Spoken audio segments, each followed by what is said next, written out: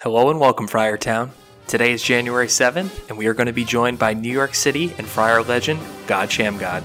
I am Billy Ritchie, and this is the Friar Podcast.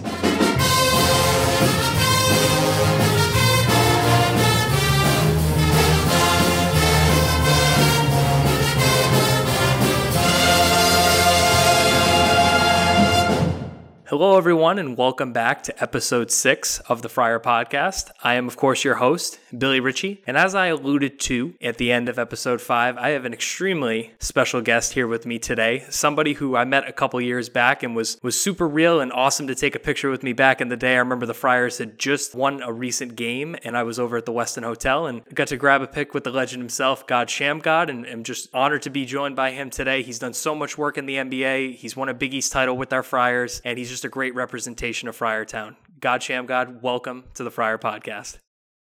Thank you for having me on the Friar Podcast, and just honored to be here. To even be talking to the Friars and talking to yourself. It's just it's been a long journey for me. And the Friars are a great part of my story and a part of my life and a part of who I am as a person. Yeah, and we can't thank you enough for all the great memories you gave us. We're going to get into it, but before we get there, we'd just be curious to know, what's your favorite Providence restaurant? Favorite Providence restaurant? Oh, I forgot the name of it. It's a breakfast spot. Like, it's right by the school. Oh, is it Papa Pauly's? Yeah, Papa Pauly's. They make the good breakfast. Like, we used to go there every morning, and when I was coaching, I used to go there every morning with Corey Wright. That was Corey Wright, one of Corey Wright's favorite places. So we used to go there a lot, and it was right down the street. And then, it's good prices, good food. So yeah, definitely. Absolutely. There's something about that like local spot down the street from campus, especially in Providence, just so well known for their food and their culture. So I'm glad you enjoyed the breakfast over at Papa Pauly's. I'm sure a lot of the students feel the same way. Yeah, always a good place, and they represents Providence College in the Friarstown. And God, recently you had a Players Tribune article drop. It's called The Word of God. It's been a huge hit for Friar fans and NBA fans alike. I really just want to get us kicked off here with, you talked about your move first from Brooklyn to Harlem. You talked about how Brooklyn isn't the Brooklyn we know it to be today. Yeah. I live in the New York area, and, there's a lot of breweries and things that have popped up, and, there's been a lot of gentrification and stuff. But you talked about your move to Harlem, and you talked about how that was Showtime. Can you talk about your friendship with Mace and Tiny Archibald being your gym teacher? Yeah, like I said, in my Players Tribune, when I lived in Brooklyn, from the time I was born till I was 8, 9 years old. And, in Brooklyn, it was just like real tough. I lived in Crown Heights. I lived in Bed-Stuyvesant. For people that know, that's where Biggie Smalls is from. Mm-hmm. And I grew up there, and it was just more like karate, wrestling, fighting, And then when I moved to Harlem, my father got locked up. I had moved to Harlem, and Harlem was just like a whole new world. Harlem was like, fly clothes. Like, I never seen so many kids with fly clothes, like name brand clothes, and and just so much going on, like partying, whether it was Rucker Park, basketball. But it was just so much flash, and everything was so fast-paced moving when I moved to Harlem, and everything was so much about money and about how you look, how you talk, how you walk. And, so when I got up there, at that point, I have never played basketball in my life. I wasn't even thinking about basketball because my father, before he went to jail, he used to train boxers. And, he trained Mark Breland, who was a champion one time. So, mostly, like I said, in Brooklyn, I just grew up learning how to fight and things like that. So when I moved to Harlem, I moved on 142nd Street. 142nd Street, they call it Crime Square. That's like one of the roughest blocks in Harlem. And a couple of streets down, a guy named Mace, which everybody knows as Mace, the rapper right now. And Cameron is a rapper right now from Dipset. So I went to PS 92. And Mace was the first person I met when I moved to Harlem. He was like the star of the school. Mm-hmm. And he used to play basketball. He was real smart in school. And all the teachers used to always be like, yeah, if there's anybody to follow, you should follow Mace. And then I started coming outside when I was uptown, and I was like, even though it was like Crime Square, it was called Crime Square, and it was like gritty, a lot of drugs and stuff. There was also a population of like great basketball players and great rappers, like God bless, rest in peace. A famous rapper called Big L. He got killed when I was growing up. And he's like one of the famous rappers, one of the famous legends. And in this whole neighborhood, it was like, if I could picture it, like I lived on 142nd Street, so Harlem is like really 140th to like 155th Street. So it's like about 15 blocks, and in this area, it was just so much talent. So I had no choice but to be immersed in it. And then when like I said, when I started hanging out with Mace, he took me to watch this game. He was like, "Hey, we're gonna watch this basketball game." So we went to 155th Street to watch this basketball game. And like I said, up until that point, I have never seen basketball, never seen it on TV, never none of that stuff. The day I went happened to be the All-Star game of this great tournament. And for a kid from Brooklyn that didn't know nothing about basketball, this is the first time I was introduced into basketball. So it was like fantasy island. It was like nothing I'd never seen. It was entertainment. It was what the NBA is now. Like, not the same talent level, but I'm just saying the same charisma, the same flair, the same everything in my eyes at that age. It was like, these are the best basketball players I thought I probably would ever see in my life at that point. And there was so many women, so many guys, just so many flashy cars. And at that moment, I knew I fell in love with something. There was a quote in the Players Tribune article I loved where you were just, shooting around with Mace and Mace goes, "Oh, you're not going to be Isaiah Thomas." Like you obviously idolized Isaiah Thomas, and you go back at him and you're like, "Yo, you're not going to be Biggie." Like, Yeah, it was like a couple of years later. Now at this point, we done became close, and we used to hang out a lot, and we used to play one-on-one. Because once I became real good, Mace used to always help me work on moves because he was a good defensive player. So he used to always guard me and play defense on me. And I remember one day we just got into this big argument in front of everybody. And I was like, just like you said, I was like, "What? Who you think you is?" And he's like, "You think you Isaiah Thomas? You ain't gonna never be no Isaiah Thomas." Like, "What? You think you Biggie Smalls? You're never gonna be Biggie Smalls. It's never gonna happen." And it's so funny because even when I was in Providence and I went to the draft and I got drafted, that was the first year Mace dropped his album too. So it was kind of like, it's kind of meant to be. Absolutely. Like the path that me and him was on. Because mostly everything with us probably almost happened like simultaneously.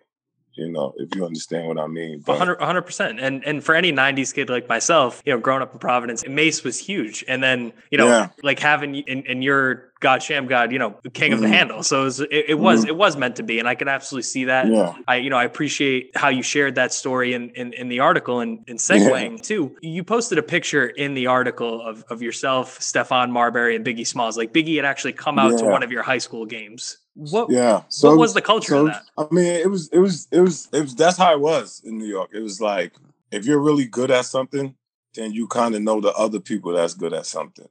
That's just how New York is. So it's funny because even when I came to Providence, and I used to talk to people on campus, or people on campus knew, I knew like Biggie Smalls, I knew Jay-Z, I knew Puff Daddy, or if you want to call him Sean Combs or P. Diddy, whatever you want to call him right now.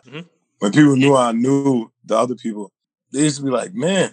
In the beginning, they used to thought like, not that I was lying, they just was like, "Man, how does this guy know everybody from New York?" Yeah. How do you know everybody? And it's funny because when me and Mace used to talk, he used to say the same thing. Like, people used to always tell him that, like, "You don't know Shammgod," or something like that, or whatever.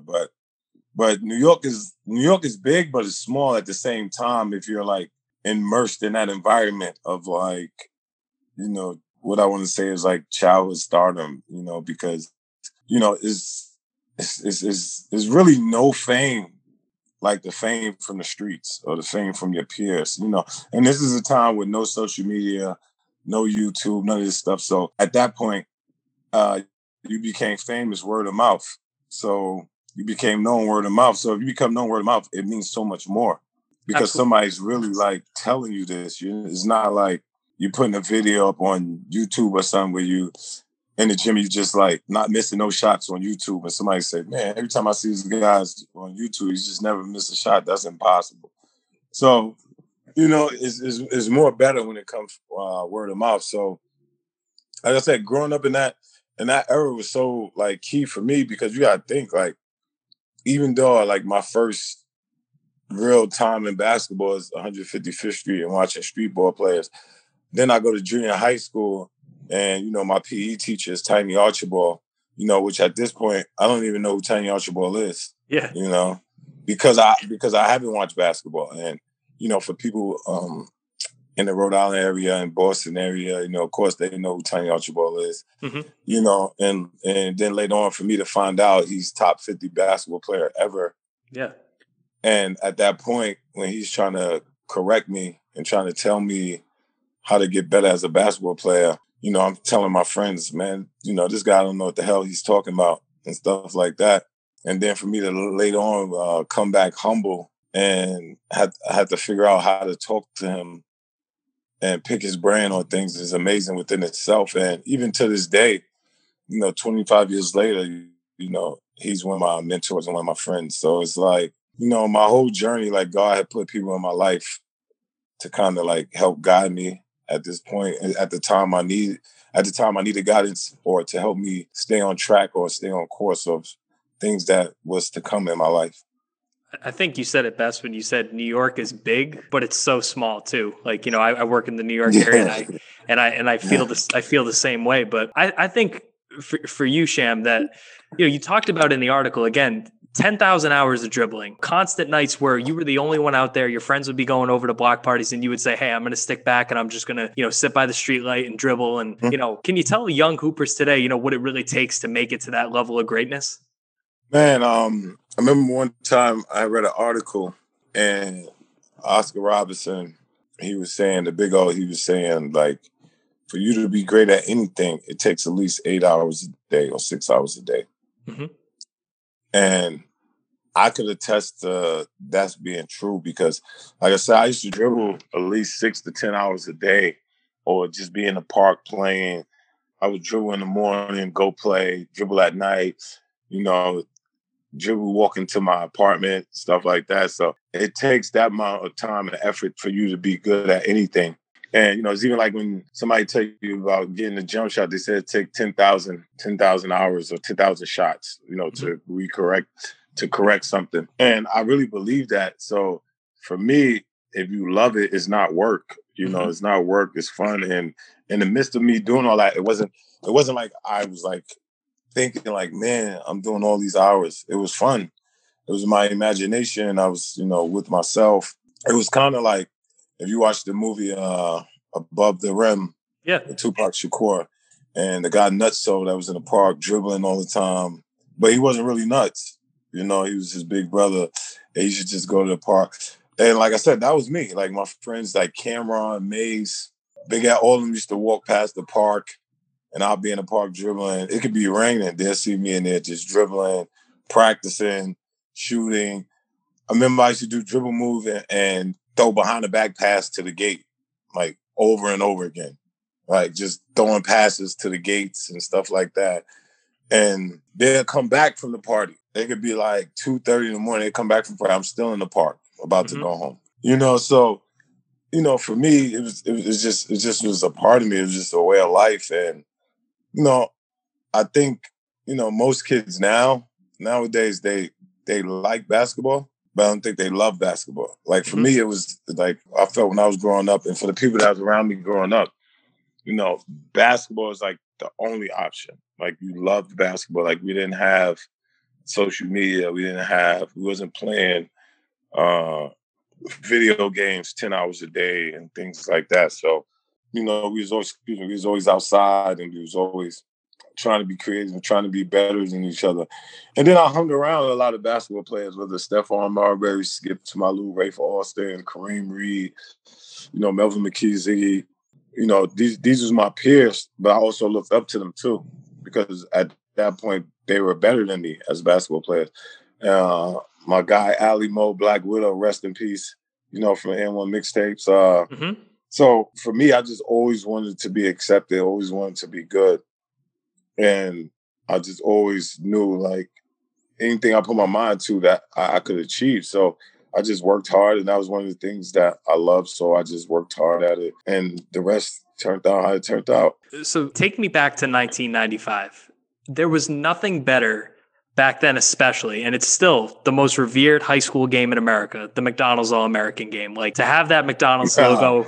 To have that McDonald's logo across your chest, it must have been an amazing feeling. But I mean, the guys you played with in that game, or against in that game, Kevin Garnett, Paul Pierce, Antoine Jameson, Sharif Abdul-Rahim, Chauncey Billups, Stephon Marbury. Like, tell me about that experience. Yeah, it was, like you said, the name those, it was Vince Carter, it was Ron Mercer, it was Sharif Abdul-Rahim, Antoine Jameson, God Bless the Dead, Tractor Trailer. It's probably the greatest McDonald's All-American game ever, or at least top two. And for me, that was like an amazing weekend because, like I said, just to be honored to be top 22 basketball players in the country. Mm-hmm. And, and even at that time, because of my dribbling ability and things like that, I was like the leader of the pack, me and Stephon Marbury. Because if people watched the game, I remember that weekend, I went to get my ears pierced. I went to get both of my ears pierced. And we were so close as friends that the whole McDonald's All-American, they went and got their ears pierced. So if you look at the game, we all have Band-Aids on our ears. We all got our ears pierced at the same time. So it's like, it's like one of the crazy memories because, for me, even today, we're still close. People that follow me on Instagram, they see like me and Kevin Garnett still close. Mm-hmm. I just played the other day against Chauncey Billups because he coached with the Clippers, and me and him are close. Mm-hmm. And in the McDonald's All-American class, some like to say you probably have the best dunker and the best dribbler of all time in the same game. So it's like, so just to be mentioned amongst that is an honor, and just to see like the guys, become Hall of Fame and push basketball to another level. It's just a major feat to myself. And like I said, God has always blessed me to be around good, positive people and influential people. So, that's just another testimony to my path and following my path. Absolutely. And hard work. Absolutely. And you mentioned a lot of greats in the 95 McDonald's All-American game, but there was another great that you worked with. Unfortunately, we lost him too early. Kobe Bryant, rest in peace to him and Gigi. Yeah. You worked with Kobe and his dad recruited you to work with him on his handle. Tell us about that and how that all came together. Yeah, I went to the summer of 94, I got invited to ABCD camp, which everybody know back then is All-American camp. Mm-hmm. And I went there, and there was a kid on my team at the time that I thought was from France, but he was from Italy. Mm-hmm. And his name was Kobe Bryant. And, he was, when I first met him, we didn't get along because he was like taking all the shots. And I was just like, man, who does this guy think he is? Like, because at this point, like most of us didn't even know who he was. And we just knew he walked like Jordan, chewed gum like Jordan, tried to talk like Jordan. So, when you're young and you at a young age, you make fun of stuff like that. You're like, oh, who does this guy think he is? Look, you think he's Jordan. He's never going to be Jordan, stuff like that. And at that point in his life, he knew that he would be amongst the great. He had that much confidence in him. So even for us as kids, that's a problem, because it's like, you're like, man, this guy's arrogant. Man, this guy's cocky, but he just had this undenying thing about him that he knew where he was going to end up and knew who he was going to become. So then his father was like, man, my son could do all this stuff, but he really can't dribble. Mm-hmm. And he was like, can you teach him some stuff? And I took it as a joke, and I was trying to make fun of it. And I was like, well, I'll be here at 6 a.m, so tell him to come 6 a.m. Yeah. Thinking he wasn't going to come. And then I get there 6:37, and he's dripping sweat, already worked out and still ready for the next workout.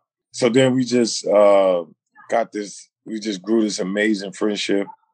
And, even up to, his timely passing, he was one of my closest friends. And it's crazy because, like I said in the beginning, his father is the one that recruited me to work with him. And then 25 years later, he recruited me to work with his daughter. Yeah. And like I said in the article, I never thought I would meet somebody with the same mentality or determination as him. And she was the exact same as him mentally and had the same passion. And, when his untimely passing, that was like one of the hardest days of my life because, I had just saw him probably 2 weeks before that. We played the Lakers and, we hugged and stuff. And Gigi, tell Shan what you did in the game. And she was like, oh, I hit this girl with the Shammgod and this and that. And I was like, and that was the last time like I spoke to him physically or her, Yeah. And right before that happened, like a week before that, we text back and forth because I was texting him about Luca and stuff like that. And then when that happened, we was on the road at OKC, and that was like one of the worst days of my life because I couldn't believe it. When I heard the news, and then once I called, his peoples and stuff, and found out it was true, it was just, like it was for the whole world. It was just like we truly lost somebody special. You know what I'm saying? Basketball wise, and as a parent, and as a husband, he was just a special person. Period. Always willing to help, always there, no matter what. And especially when it came to me and him, it was like he didn't even have to say the things he said to people about me. 20 years later, things like that, and that just shows you the person he was. Period. Absolutely. Somebody absolutely larger than life. And growing up in New England like I did, in Celtics country, there were more Kobe Bryant jerseys than anything growing up where I, who would have ever thought that? So, our best to his family and, Absolutely. Transitioning, Sham, of course we got to talk about our Friars. I really just want to highlight, a couple things about your career. But first, me being a local kid, I grew up as a fan of Providence basketball my whole life. My family's from the city. And just to be curious to know, why did you choose Providence in the first place? I picked Providence because when I was in the 8th grade, I was going to school, and you being from New York, and people that because I don't really know. I don't even think I've ever been on the train in New England nowhere, so I don't really know how it's set up. Yeah. But like people that know New York, they have turnstiles and things like that in the train station. And I was in not the 8th grade, the 9th grade. I was going to school and I was running late, and I came down the staircase and I just ran through the train stop. Like the exit door open, I just went through. And I just went through, and when I went through, it was a cop on the other side. So of course, that's like considered hopping the train or whatever. Yeah. And the cop pulled me in the back because in the train station they have like holding cells, but not a jail or whatever. But it's like if you get caught hopping the train and stuff, they give you citations and things like that.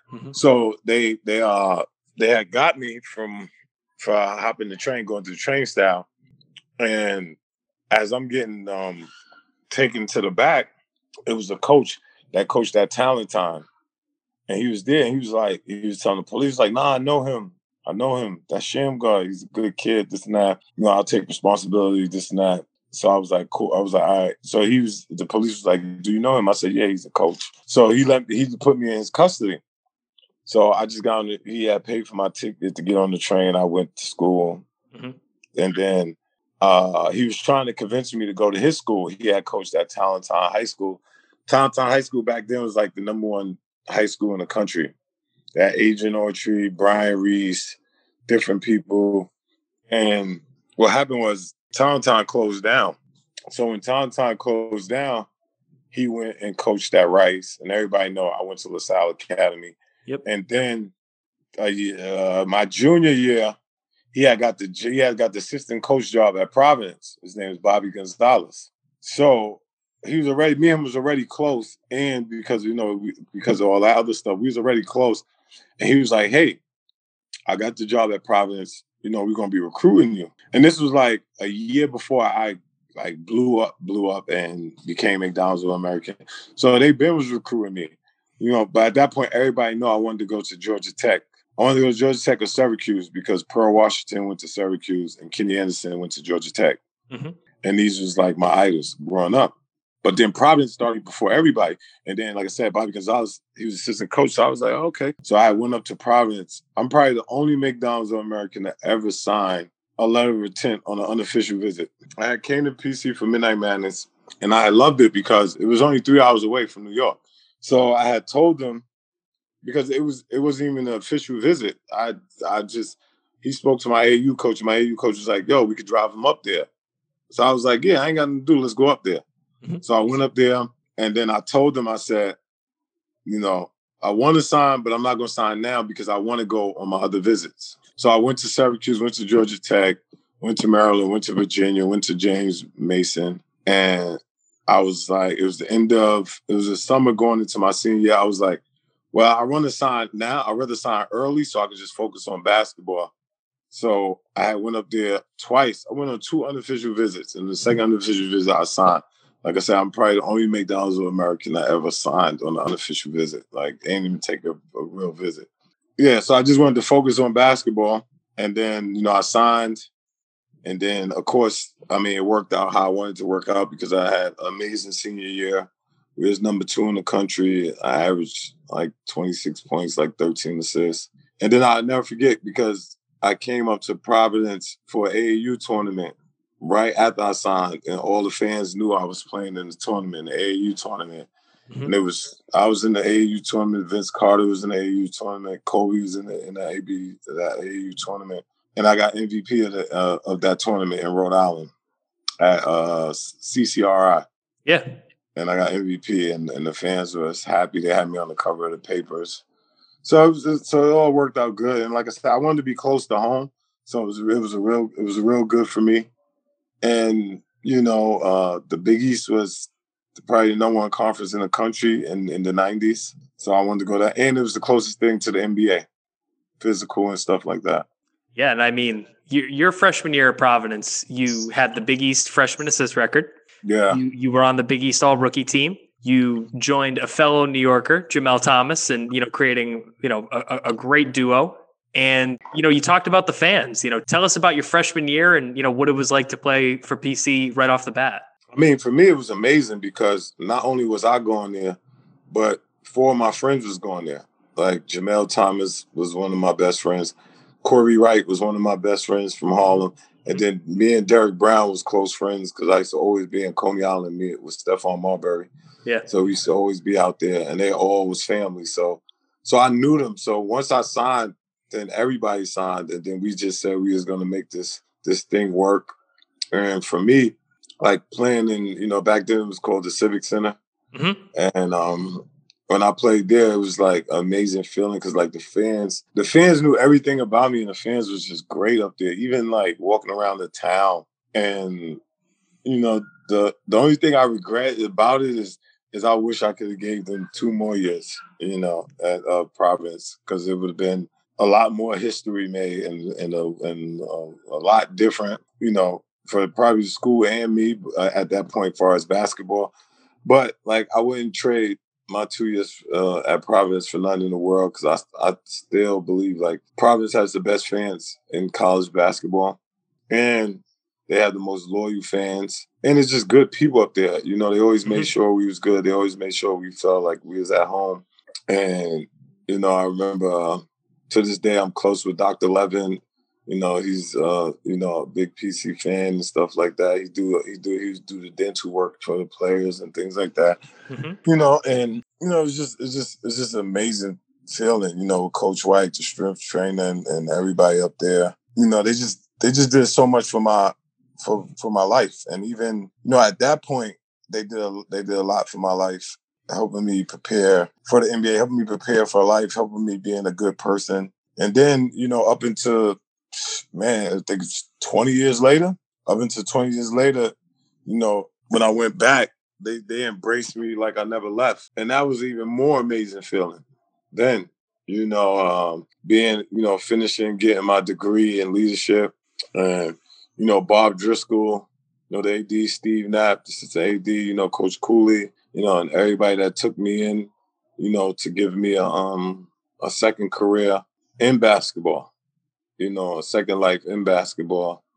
And, I learned so much up there, doing the coaching time up there, won the Big East tournament, helping, Bryce Cotton, Chris Dunn, Ben Bento, Dante Hinton, and, just the rest of the guys up there. It's just an amazing feeling to be back at Providence College and just being where I felt I belong.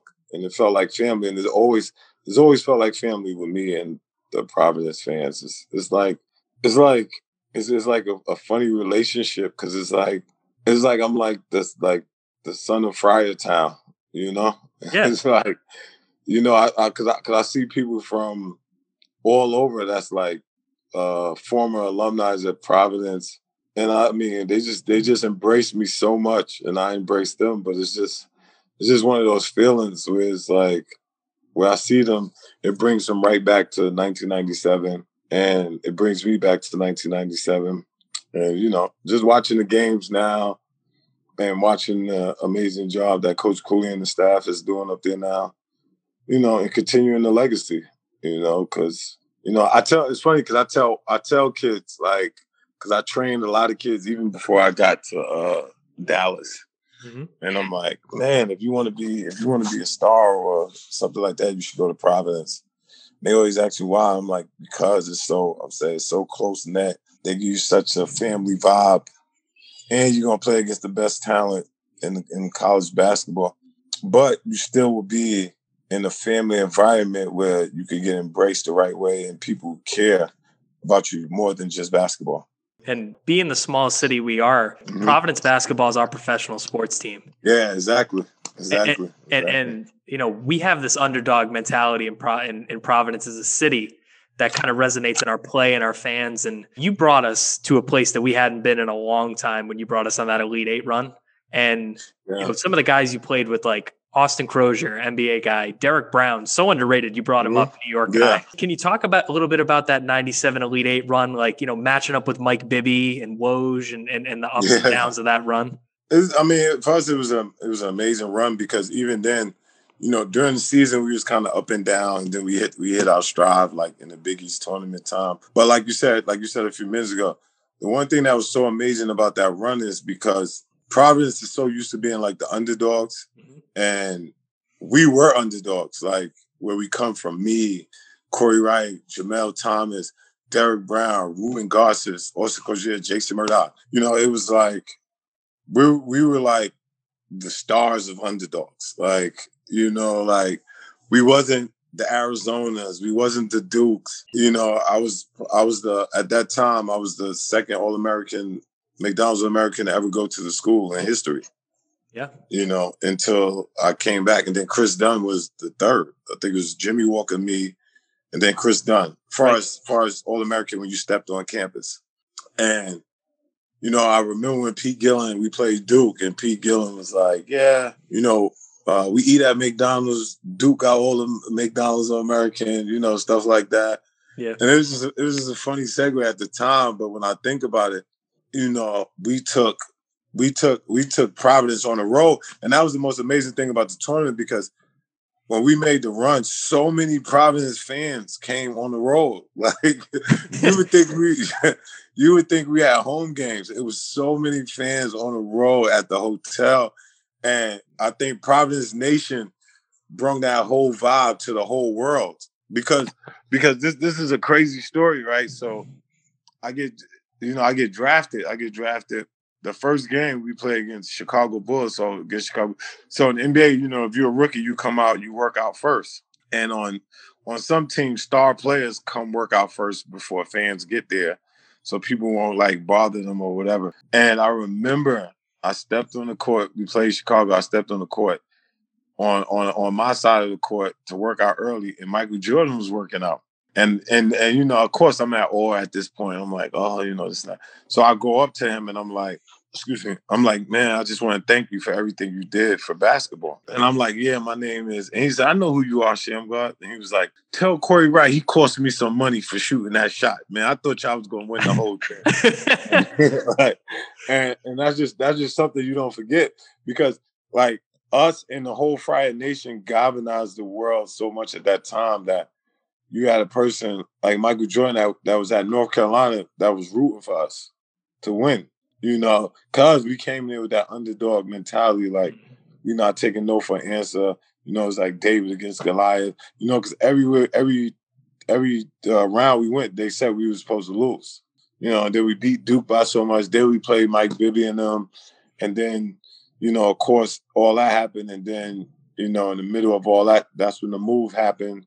Mm-hmm. And the move just took on a life of its own. And, of course, just, you know, took whatever legend or whatever you want to say I had and just put it to another stratosphere.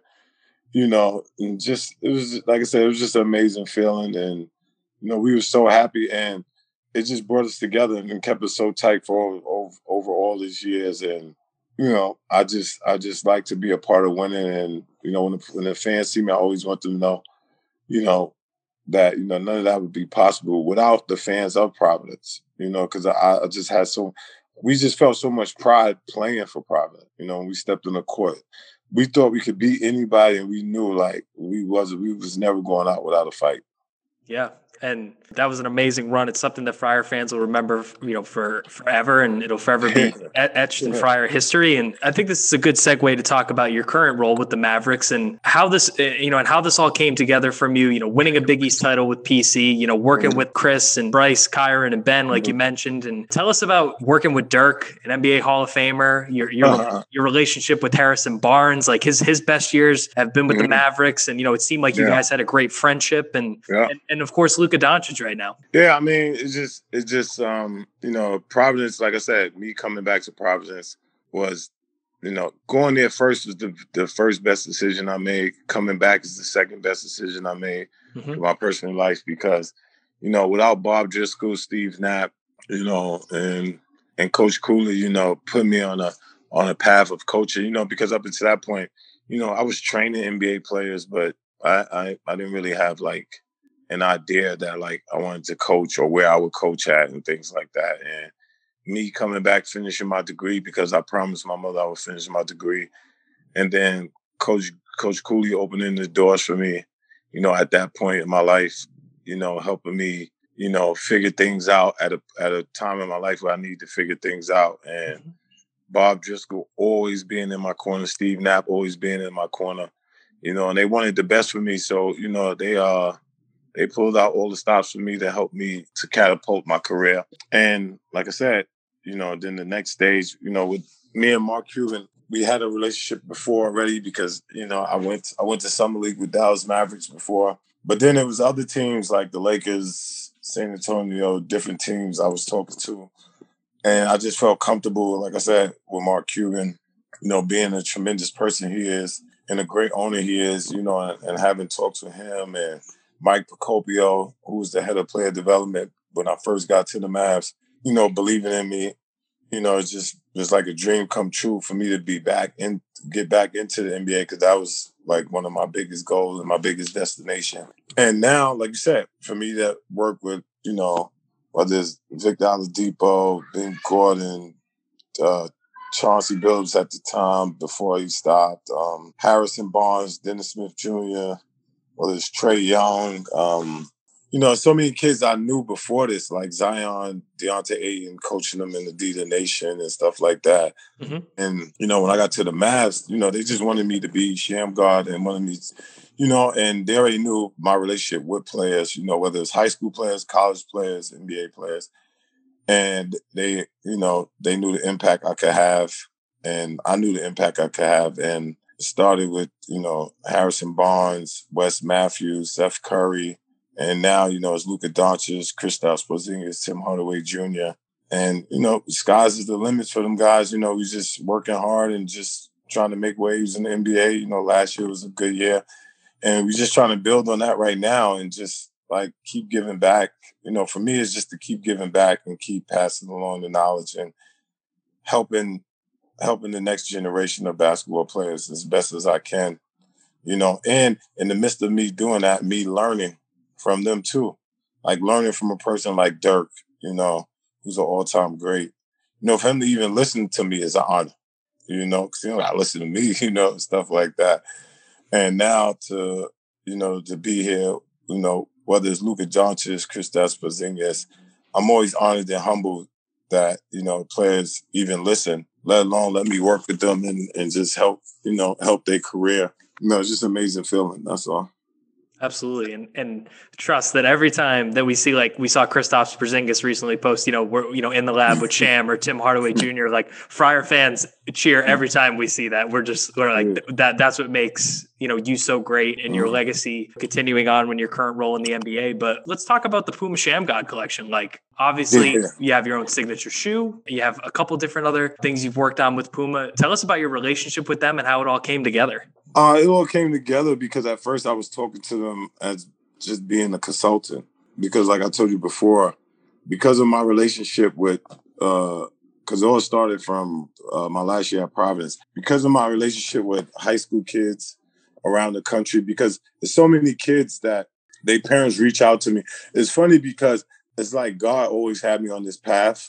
Mm-hmm. Of course, I wanted to be in the NBA for 20 years and be this and that.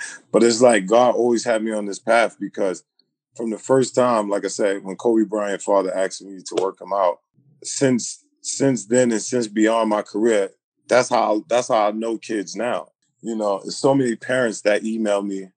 Even when I was in Providence, there's so many parents that email me, hey, can you work on my kid? Hey, can I send you video on my kid? Can you tell me what he needs to learn or what he needs to do and things like that from like I said, from me, talking to Trey Young when he was in high school to Dennis Smith Jr., Harry Giles, Tatum, that's at, Boston Celtics, Jalen Brown, all those kids, I coached them at Adidas Nation or Elite 24 and Under Armour.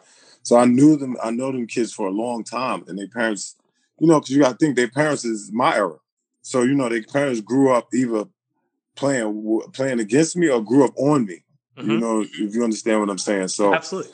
Yeah. So, of course, they reach out. And, when people label you as something like, oh, the best at something, of course, people reach out and ask for advice on things like that. And I've always been able to give real advice without putting myself in a way where it's like, oh, I want to steer your career. I want to do this. It's just all help because there was times in my life where I felt I needed help and I didn't have that. So I always promised myself if I ever had the chance to help the next generation, I would do that, because, it was times like, even when I was in Providence and I made the decision to leave early, that was one of the reasons because I didn't have somebody to talk to.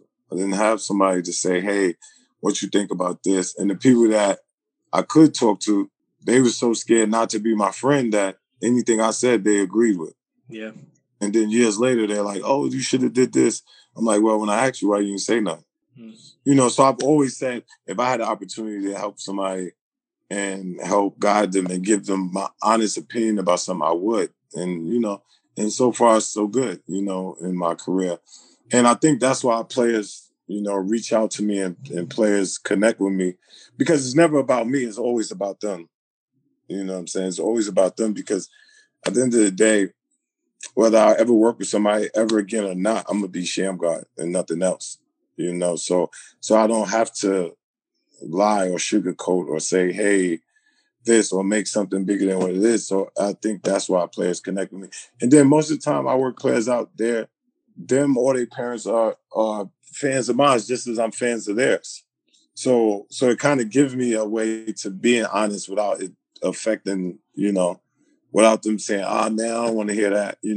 They listen. And I just felt like my whole life, God's been pushing me in this way to give back and to help other kids. So when I started talking to Puma, they was asking me about all this stuff about, New York City, because they wanted to bring basketball back. And they was like, hey, where we should do this at. And I was like telling them what players they should look at, and different players and in different cities and stuff like that. And because of our conversation, then they just came back and they was like, man, we looking for people. Why we just don't make you an ambassador? And I was like, well, I could do that. I was like, but if I'm gonna be an ambassador, it has to be about my community. Like anything I do is for my community because I give a lot of free camps, free clinics, and free food and stuff like that in the summertime. And I always wanted it to be for the next generation. So we sat down and we came up with this plan. And like I said, it's been a great partnership to the point now that it's funny because when I got with Dallas, it was like that was the most time people was doing like the Shammgod move and things like that. So it just took on a life of its own again because now when somebody do it in the NBA, and most of the time I'm sitting on the NBA bench. So the reference is right there. So it was always like, oh, and Shammgod is with Dallas Mavericks. Oh, and so I'm blessed enough to live in my inspiration. Like most people don't get to see the people they inspire, or when they pass along, then they hear their family or somebody hear about, oh, he inspires so many people and things like that. Where I'm blessed every day to live in it, because I'm right there and I'm so close to it. So I don't take that for granted, and I just try to follow the path God put me on, and when people see me, I want them to see what he put in me, and what he want me to give to the world. That's what I want to give. And so then we came up with a sneaker, and they let me design the sneaker from head to toe, which is an amazing thing because I could have been in the NBA for 30 years and not have got a shoe deal. Or I could have been in the NBA for 20 years and messed it up. No telling what would happen. So I just think, God, did what he had to do, because you got to think I'm blessed. Like, I played 20 games in the NBA. I'm more known than people that played in the NBA for 30 years, or that's all-stars. And right now I'm still passing on knowledge to the youth and things like that. So, how many people get to say like, in their field or their job or whatever their career is, that they could leave something better than how they found it. You know what I'm saying? And I'm one of those people because, whether I'm dead and gone, Shammgod is going to live forever. And, one thing I know is, I made dribbling better than how I found it, as far as for guards that's coming up, for point guards and things like that. And, like I said, I'm just blessed. The shoe is a replica of my path through life. It's is the color of my high school jersey. Mm-hmm. I got 1997 on there for Providence College for the Elite Eight. They got the concrete on the side because everybody like to say New York is a concrete jungle. So I got that on there. And then inside of the sneaker, I got the move, the tutorial, how to do the move. Because everywhere I go, people always ask me how you did this, how you do that. And, for me, I take Providence College and LaSalle Academy with me wherever I go, and I try to be a perfect representation of that because, like I said, Providence was an amazing time for me. They taught me so much. And in my first act and in my second act, they even taught me more, So, I just like to be a great representation of Providence. And when people think of Providence, I want them to think of me, and I want them to be proud of me when they see the things that I'm trying to do and I'm trying to accomplish. And, that's for me, as long as I could do that, I'm good. I mean, I think I speak for all Friar fans when I say that we couldn't be more proud of everything you are and how you represent Friartown. And the shoe is absolute fire. It's amazing. And anybody who's looking for some dribbling tutorial, you might need to just get the shoes just for that, like because you could learn the Shammgod through the tutorial. But it's good. It's good because I got another shoe coming out in like a month or so with a sweatsuit, and the sweatsuit is funny because the sweatsuit is Providence colors. The gray and black and the white. So it's nice. And then, I'll be up there soon because right now, I'm in talks with like 3 producers to do a Shammgod movie. So, I just was talking to them and I was just telling them like, if we do it, it has to be shot in New York and it has to be shot in Rhode Island. So, that's what I'm working on now. And, Right now, the Mavs, we got a great thing going. We got a great team. We got stars on the team, Luka Doncic, Kristaps Porzingis. We got a great coach in Rick Carlisle. And we got an amazing owner in Mark Cuban for everything that's going on in the world, for all the people that lost people. I hope everybody, is taking time out to be with their family and understand what's going on in the world and just come out of this thing better. And if you look around, Mark Cuban is always on the forefront of everything that's right and everything that's positive. And then I'm with a great agency, Rock Nation with Jay-Z, my management team and stuff like that over there. And there's another person, like I said, I've been blessed to have great people in my life. Like I said, I got Mark Cuban I could talk to about stuff. I got Jay-Z to talk to about stuff. It's not so much that I'm trying to I'm not going in things blind no more, like how when I went into the draft and I feel like I have people to talk to. So, I think everything is aligning right with me right now. And great energy attracts more great energy, number one. Man, and say that again. And if honestly, like if anybody who's listening to this podcast, when I drop it, they're going to realize that you're just as authentic and as true to where you come from as just about anybody. So, man, and like I said, Providence is doing their thing. Watching David Duke and Reeves and all of them do their thing up there is a good feeling. Especially with with David Dukes. It's funny because I saw him when I was at Providence. I think he was either in the 9th grade or something, but he was a lot shorter. And I remember me and Coach Blaney went to see him play. And I was like, man, we went to see somebody. It was somebody else we went to see play. And I was like, man, this kid is good. And, Coach Blaney was saying how good he was too. And I was like, man, he's good. And then it's amazing to see, like, a couple of years later, he grew, I guess, like 4 or 5 inches, 6 inches. And now, he's almost getting triple doubles in the Big East. So, the sky's the limit for him. The sky's the limit for Providence College. And, I got all the people in the NBA looking at Providence College, and like I said, I know they're going to do their thing. They got a great coach and Coach Cooley, who's real as they come and who's up in Providence, leading the way. Absolutely. He's our local guy leading the charge. And, honestly couldn't be more grateful for him. But Sham, we couldn't be more grateful for you. Like from your days leading us to an Elite Eight, somewhere we hadn't been in a while, to representing us in the NBA, overseas in China and across the world. And, bringing it back home to leading us to a Big East championship as a coach and now representing us well in the NBA. I think it's safe to say that your legacy will be cemented in Friartown forever. And we couldn't thank you enough for joining us today and sharing these stories. And, any last words for some Friar fans out there? Man, let's get back to the tournament. Let's make some noise, which I know we're going to do. I want to thank Steve Knapp. I call him Steve Knapp, and, Bob Driscoll, for helping me find my second act in life, because it wasn't for them guys right there. I wasn't, I didn't even think about a lot of stuff, as far as, finishing up in Providence, thinking about, my next career. I also want to, thank Coach Cooley, because, he did something for me at a time when nobody couldn't do for me. So he will always be, I will always be thankful for that. And, just for the fans, for always believing in me.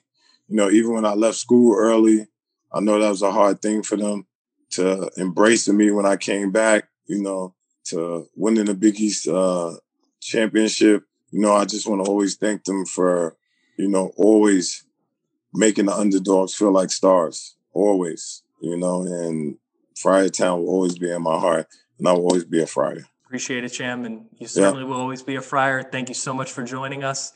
We can't, we're excited to watch you continue your career in the NBA, working with some of the best, and we're always behind you. And thank you for the memories. Thank you for having me on.